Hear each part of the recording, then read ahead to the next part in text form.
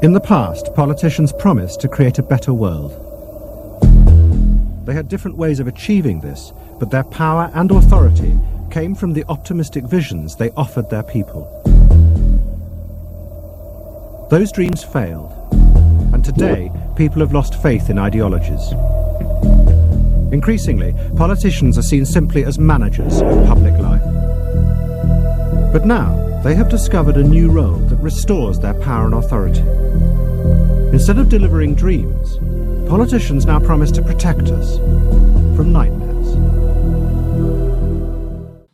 Hello everyone. You've just heard an excerpt from the opening of Adam Curtis's documentary series, The Power of Nightmares. It's the quotation I chose to open an essay titled Measuring the Mandates, Assessing the State's Response to COVID-19 with. I wrote this essay as part of a local group for submission to an inquiry into my own government's pandemic policies. As they were basically the same as pandemic policies everywhere else, I was able to convert it into an internationally applicable version. At 22,000 words, it ended up being a small book, which is freely downloadable from my website. In this series of presentations, I'm going to go through the various chapters on masking, lockdowns, vaccines, PCR, and what caused all those excess deaths anyway. I'll then read the conclusion, which looks at the philosophical underpinning of the state's response. Today, I am just going to read the brief introduction.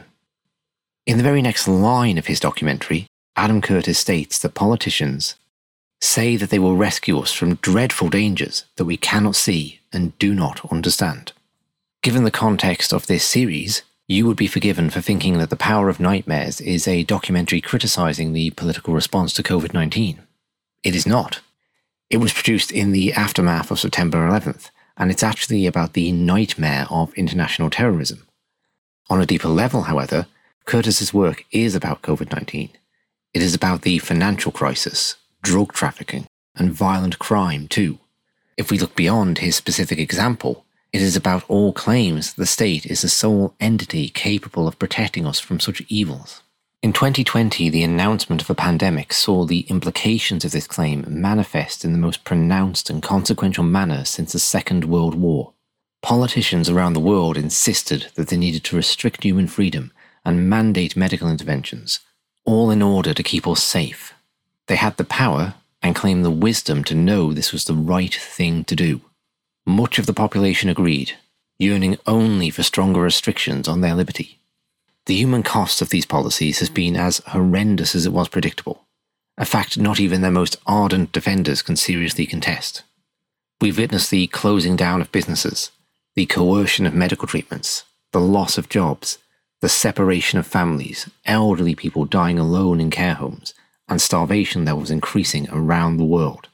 For this, we have been landed with a bill that we will be paying off for generations to come. Yet much like the great wars of the 20th century, the argument goes that if the state hadn't intervened, the situation would have been much worse. The implementation of these draconian measures means that millions of people are now alive who otherwise wouldn't have been. However brutal, the price was worth it. Is this position defensible? Were any of the state mandates actually justified, even given the limited information available at the time? With hindsight, were they beneficial, or did they end up making matters worse? If they did worsen the situation, are there a different set of general principles that politicians could be guided by when future nightmares arise? These are the questions this series will seek to address. Okay, that was the short introduction. The next episode is titled Pandemic or Democide? What caused the excess deaths? And I should have that one out in a few days' time. Thank you for listening.